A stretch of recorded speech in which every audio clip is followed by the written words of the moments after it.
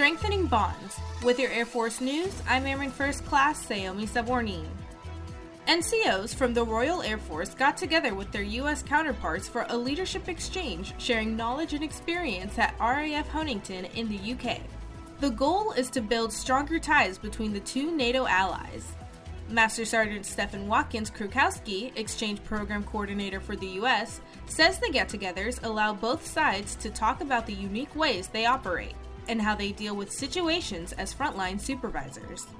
That, he says, gives them a chance to learn from each other, bringing that knowledge back to their own work centers.